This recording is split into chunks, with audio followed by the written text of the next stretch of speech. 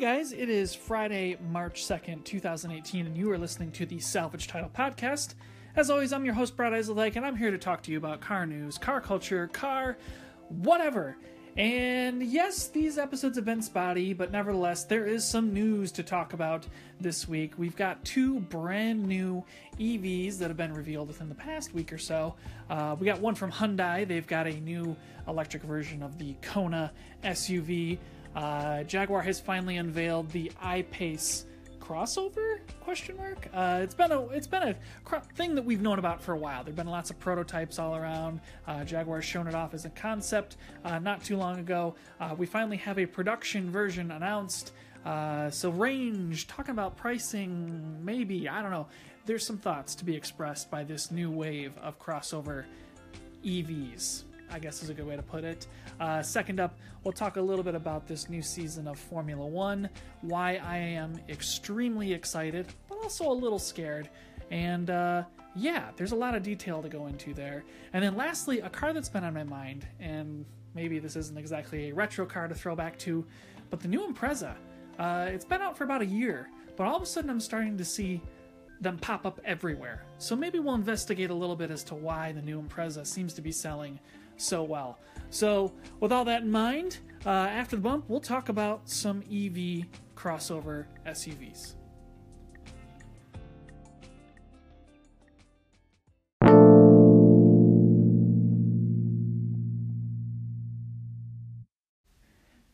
So the Hyundai Kona is hitting dealerships as we speak, and news broke last week that we actually have an EV version of the crossover SUV coming very, very soon. The Hyundai Kona, if you didn't know, is Hyundai's new crossover that's slightly smaller than the Tucson. Kind of think of the size comparison between like a Jeep Renegade, if that's the Kona, and the new Jeep Compass being like the Tucson.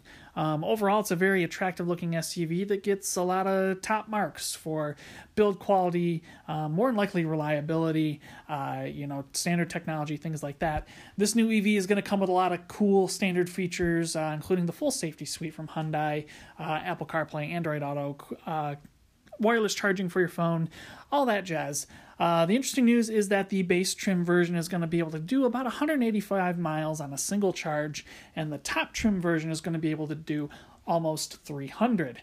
Now, Hyundai hasn't talked pricing, but they have said that this crossover SUV is going to go on sale in Europe and South Korea later this year, and then we'll hit other global markets after that.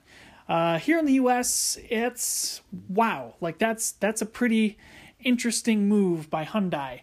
After all, they've seen some modest success with the new Niro SUV over at Kia, which is not quite an SUV, but it is a hybrid nevertheless, getting 50 miles per gallon, and this also applying some of that technology to the hybrid version of the Kona.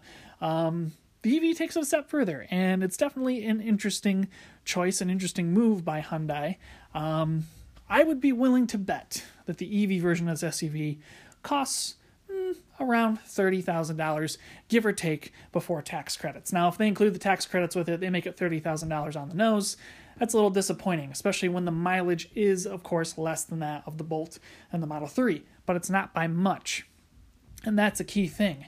If Hyundai does what Hyundai always does, or whatever, the top range Kona with nearly 300 miles of range, if they can get that out to dealerships for under $40,000 before the tax credits, that's going to be one hell of a deal. It's going to undercut the price of the Tesla Model 3 that rivals that kind of range by a pretty significant margin, and it's going to exceed the range of the Bolt, which would be priced similarly quite easily as well. I'm really interested in this vehicle. I'm really curious to see how it's going to do going forward, but it is a very exciting thing that Kia seems to be trying to shake up the crossover EV market. So perhaps the middle option to the Hyundai Kona EV and the Tesla Model X, we've got the new Jaguar I-Pace. The Jaguar I-Pace, of course, is Jaguar's final street-ready production of the I-Pace prototype that was shown off really not that long ago, I believe at the Geneva Auto Show. That model has been rolling around in prototype form for well over a year now, maybe even closer to 2 years. And this production version is pretty much exactly what we'd expect. It's got those very sexy, curvy Jaguar athletic lines all across it, even though it is technically a crossover-sized vehicle. It's got a performance-oriented four-wheel drive setup that has been added with dual electric motors in the front and the rear. So very similar to what the Tesla Model X has. What is a little bit different is it's got a pretty big battery. It looks like it's about 90 kilowatts, and it's going to have a little bit of a shorter range. Only 240 miles, Jaguar is saying, which to me really isn't that impressive. Now, granted, this is the first step forward into the EV game for Land Rover Jaguar, Jaguar Land Rover, whichever way that they decide to say their company name. And overall, I think we need to kind of applaud Jaguar for going about this in a different way. Now, the Tesla Model X is great. I think a lot of people really like that crossover an awful lot. Those rear going doors are beautiful. The execution on the interior and exterior is quite good. But let facts be facts and realize that the Tesla Model X is very, very expensive. On the flip side, the Hyundai Kona, while it is based on a pedestrian SUV, it'll probably drive like a pedestrian SUV. It'll probably be mistaken for a pedestrian SUV, and that kind of sucks. So this Jaguar walks a weird line where it's exciting to look at. It sounds like it's going to be exciting to drive. It's going to push boundaries for the brand of Jaguar and Land Rover. I don't know. Like, it's kind of exciting that they finally found a way to pull this one off. The I-Pace should maybe be hitting dealerships at the end of this year. I would be willing to bet it'll show up in Europe first and then kind of proliferate from there. I think one thing Jaguar definitely has in mind with this vehicle is the Chinese market. I'm guessing that they're going to be specifically tuning this vehicle for the Chinese market because the EV push is so great and the sales could be so good on a mid-tier luxury vehicle like this. But we will see what's going on.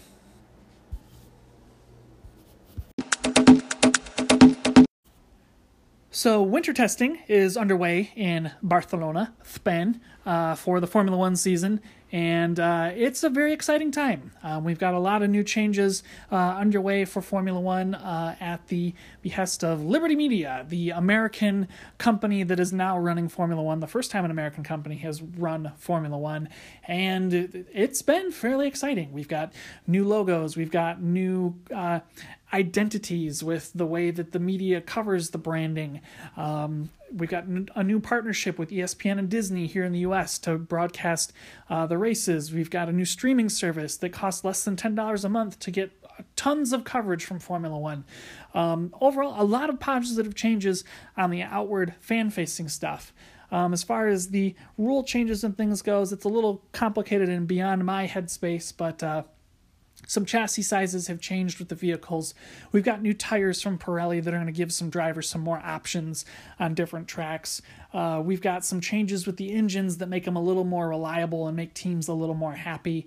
And we've got some, we've got some changes to the driver safety, which I think is going to make drivers, kind of happy.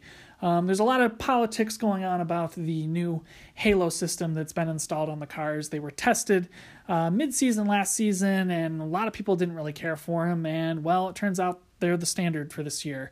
The new Halo system hopes to protect drivers from flying debris. As in the past, we've had some casualties with some drivers injured by flying debris. These new Halos, I don't know if they're necessarily perfect. They look kind of weird. They look like a piece of metal just kind of grafted to last season's Formula One car.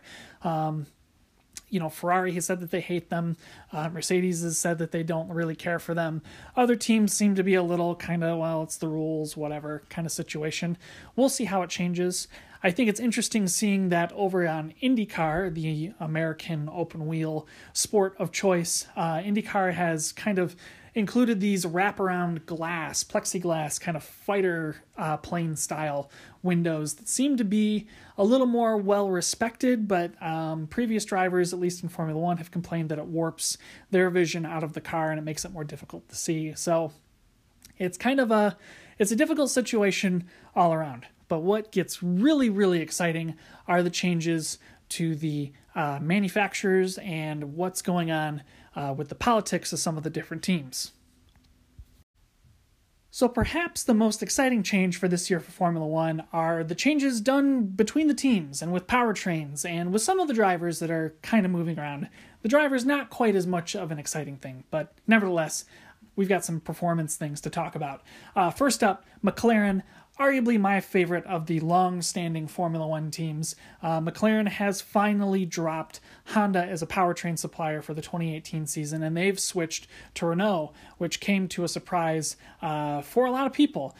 Historically speaking, McLaren has not run Renault engines as far as I can recall, and Renault wasn't exactly the most reliable engine manufacturer last season.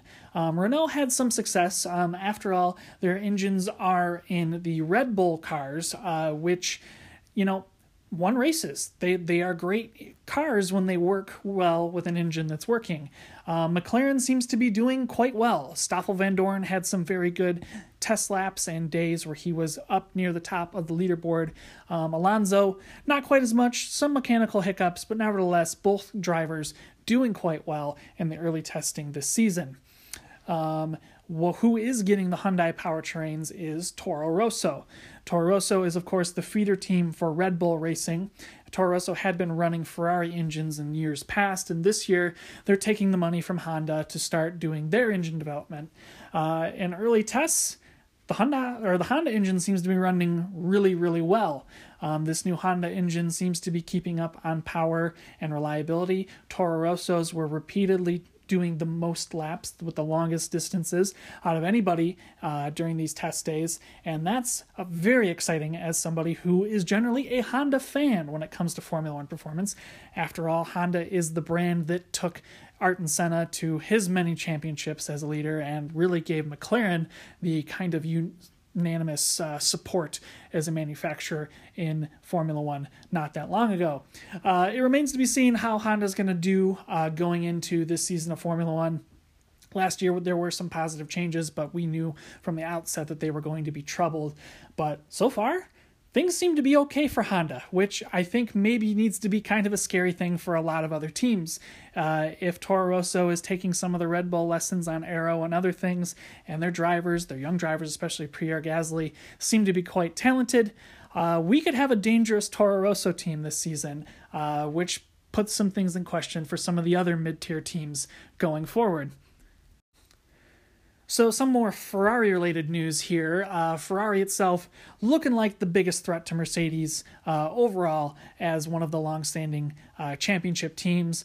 Ferrari's got the updated aero package. They've got the changes to the chassis. They've got the changes to the engine. They've got two of the most talented drivers on the grid right now with Sebastian Vettel and Kimi Räikkönen. They look like a big threat this year, and one hopes that they can really take it to Mercedes, who more than likely will end up being the odds-on favorite this season. Now, what is interesting about Ferrari is that their relationship with Sauber and Haas continue to develop. Those who've been paying attention, Sauber was initially signed to take the deal that Toro Rosso took for the Honda powertrains, and instead they got a new deal with Ferrari where they get updated powertrains, the current powertrains instead of the previous years, but they now must fly the colors of Alfa Romeo, so they are now a quote-unquote Alfa Romeo F1 team, which is very exciting. This is the first time Alfa Romeo has been in the sport, I think since the late 80s or the early 90s, but nevertheless the kind of corporate synergy for the FCA brand partnership there is very good, and it brings some much needed attention to the Alfa Romeo brand as they continue to grow around the world. Ferrari's other partner, Haas F1, is taking some continued changes with their chassis and aero package, as they often are cited as one of the teams that does have a very good aero package, due to the fact that Haas has very good access to an aero program because of their NASCAR and other sports car efforts. Nevertheless, this new team is using some what do you want to call it? Maserati branding. So further tying it in with that FCA corporate synergy between Ferrari and Alfa Romeo and Maserati. And the early runs of these cars are quite quick. Kevin Magnussen set a top 3 or 4 lap record on the final day of testing earlier this week. Hopefully it looks like they got their brake issue figured out. Haas, normally they're pretty quick mid-tier, mid-upper tier kind of vehicles, but their braking situation last season really dampened their overall performance. So no idea if they're going to a new supplier, if they updated an old supplier, whatever. They haven't really exactly said, but I'm very excited as an American F1 fan to root for an American team that could stand a chance to finish in the top 5 most races this season. So keep your eyes peeled for some really good Haas performances going forward. So a couple final bits of news to touch on. It was announced last week that Martini is going to be ending their partnership with Williams at the end of this season, which is really disappointing because the Martini-Williams livery has been one of the most beautiful ones on the tracks the past couple of seasons. Williams always seems to find a way to get money and to continue to engineer their cars to be pretty good, not quite as dominant as what they were in the early 90s, but nevertheless, a very good team, a team that's always worth some attention. So we'll see what happens there. Renault, the engine maker, has their own factory team as well, and things seem to be looking up for them.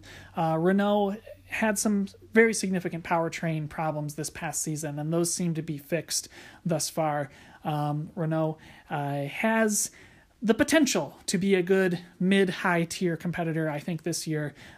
What they always were good at last season was consistent efforts that placed them consistently in mid-tier positions, and they did quite well as a team, and that's awesome. So hopefully they can hold on for this season doing the same thing. Their friends over at Red Bull, who run Renault engines, despite the fact that they're branded Tag Heuer, they look like they're doing what they always do. They generally are regarded as having the more superior aero package. I don't think this season is going to be any different. There were some pretty significant issues going into this season, or at least into the testing season, with who's going to be the headlining driver. Is it going to be Max Verstappen? Is it going to be Daniel Ricciardo? I don't think we have any clear idea who the lead driver is. Max Verstappen did have a lot of problems with reliability on his car this week with a leaking fuel tank. More than likely that's easy to replace, but you never really know on these Formula One cars. Daniel Ricciardo put down a lot of laps, seemed to have a pretty reliable powertrain, seemed to be pretty quick. We'll see what happens going into week 2 of testing. And then lastly, who are we forgetting? Force India? Force India is a good team. They also, like Renault, finish consistently well. They are one of the outside teams who's been able to challenge the dominant teams of Ferrari, Mercedes-Benz, and Red Bull. I'm hoping for good things this season. There's been a lot of weird politics going on with the ownership of the company and the drivers themselves. These cars are quick. There's really no bones about it. They're very well-balanced machines, and with a good effort from the team, I think they can place quite well. But really, that's the most amazing thing about this season of Formula One, is that all the teams look like they're going to be very competitive, and that race for those bottom, or for outside the podium, for those last 7 slots, is going to be really competitive, and that's going to make for some very exciting racing later this spring.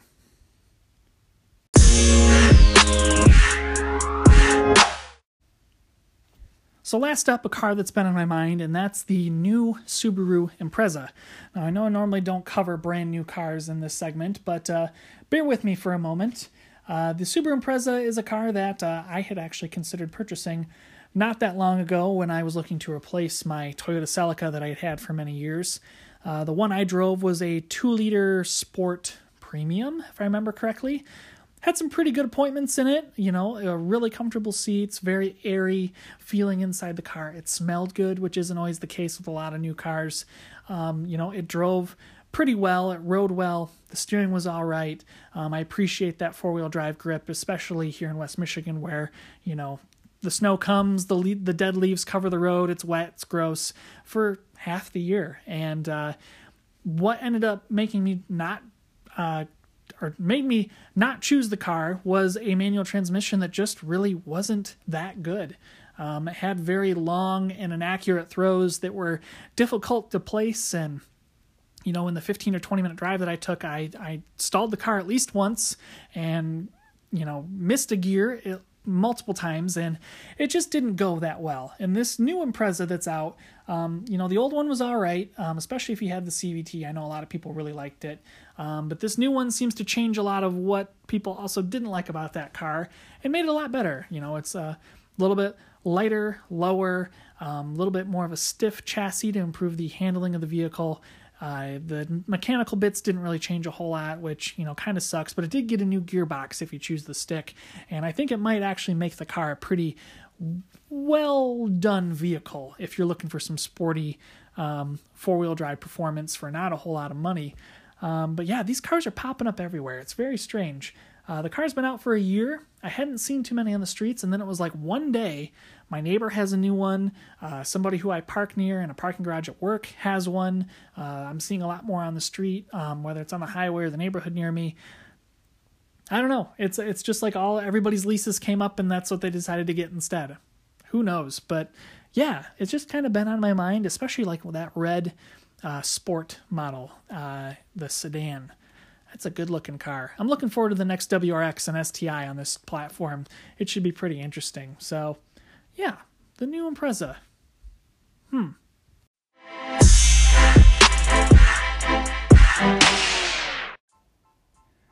Okay, guys, that just about wraps up this episode of the Salvage Title Podcast for March 2nd, 2018. As always, you can follow this podcast on a multitude of platforms where we make it available for free, including the Apple iTunes podcast store, Google Play, Stitcher, Pocket Casts, yada, yada, yada, yada, yada. Share it with your friends, share it with your family. If you want to hear some weird guy from Michigan ramble about cars for 20 minutes once a week, every couple weeks, who knows, this is the place to do it. You can follow the podcast on anchor.fm as well at anchor.fm/YSSMAN. And you can follow me on Twitter at twitter.com/YSSMAN. What else we got going on? There's some news coming down the pike. We've got the second week of Formula One testing next week. We've also got the New York Auto Show and the Geneva Auto Shows coming up very, very soon. I believe those are happening as early as next week, so hopefully we'll have something cool to talk about. As far as other things go, well, it's springtime. Well, it may be a springtime. We've always got that big last snowstorm here in Michigan. I think we're all kind of waiting for it. It sounds like they're getting a lot of snow out on the East Coast, so if you're out there and you're listening, hold on tight, but don't let go, or whatever the song says. Here in Michigan, maybe we'll be pulling out some nice cars and giving them a little wash and getting them ready to run. So, guys, have a great weekend, drive safely, and hopefully we'll see you next week. You